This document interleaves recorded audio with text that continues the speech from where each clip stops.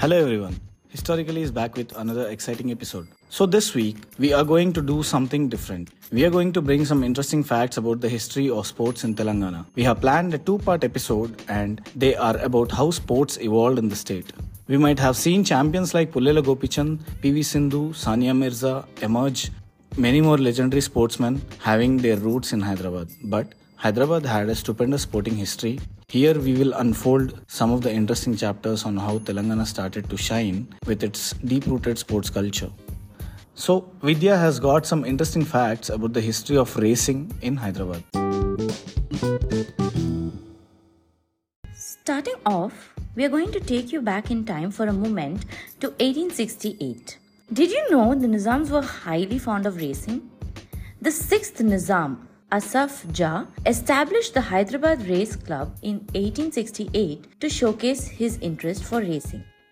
Back then, racing was conducted at Maula Ali Racecourse, which is located in the Hyderabad suburbs, and this was known as the Hyderabad Deccan Races. These racing events were rated on par with other racing centers in India. The British actively participated in the horse races and walked away with the cup. By 1868, the scene shifted from Maula Ali to Malakpet in Hyderabad city. This change was necessitated as the then ruler Nawab Mir Mehboob Ali Khan wanted the racecourse closer to his place. In fact, the racecourse was constructed within the premises of his home. Under his patronage, racing flourished at Malakpet from 1886 to 1896, after which the racing was conducted under the rules of the Royal Calcutta Turf Club. The season in Hyderabad was always conducted during the monsoon, and the Nizam's Cup was the focal point. In later years, a regular racecourse was built on the land belonging to the cantonment at Secunderabad. Cut to 1956. The South India Turf Club was formed with the help of the state government. Following this, encouraged by the healthy state of affairs for the sport in the city, the Nizam sold his 126-acre land to the Hyderabad Race Club at a nominal price. This land, where the current racecourse exists, is in the old city. In 1976, a second winter track was added on where the Hyderabad winter races are conducted. Moving on to another sport, now Nitin will get some interesting facts about the history of football in Telangana.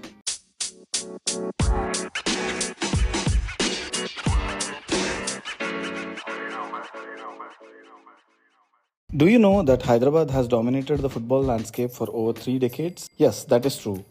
Football as a sport was introduced to locals in Hyderabad by the British Army personnel who played the game at Secunderabad cantonment in the early 1900s. But it was the principal of Nizam College, Kenneth Burnett, who began conducting matches between non-army teams in the city. The period from 1940s to the 1980s was termed the golden period for Hyderabad football, as it was considered the cradle of Indian football. Since the Indian team took part in the London Olympic Games in 1948, Hyderabad has provided 21 international players, 14 Olympians, 9 national coaches and 3 FIFA panel referees. Hyderabad Football Association was formed in 1939, but it was the Hyderabad City Police team that became household name for football in the country. When India first took part in the Olympic Games in 1948, 2 players from Hyderabad were named in the team. However, the number has gone up to 8 players along with a coach from Hyderabad in the 1956 Olympics, and 7 players and a coach from the city punched the ticket for the 1960 Olympic Games. Hyderabad, with a booming football culture and legendary personalities like Syed Abdul Rahim and Shiv Kumar Lal, boasted to put Indian football on the world map. Indian football slowly and steadily grew from strength to strength post-independence, and with a lot of interest, Hyderabad had become a hub for the sport. It earned the moniker of Brazil of Asia in the 20th century. Indian team in the 1951 and 1962 Asian Games won gold medals in football.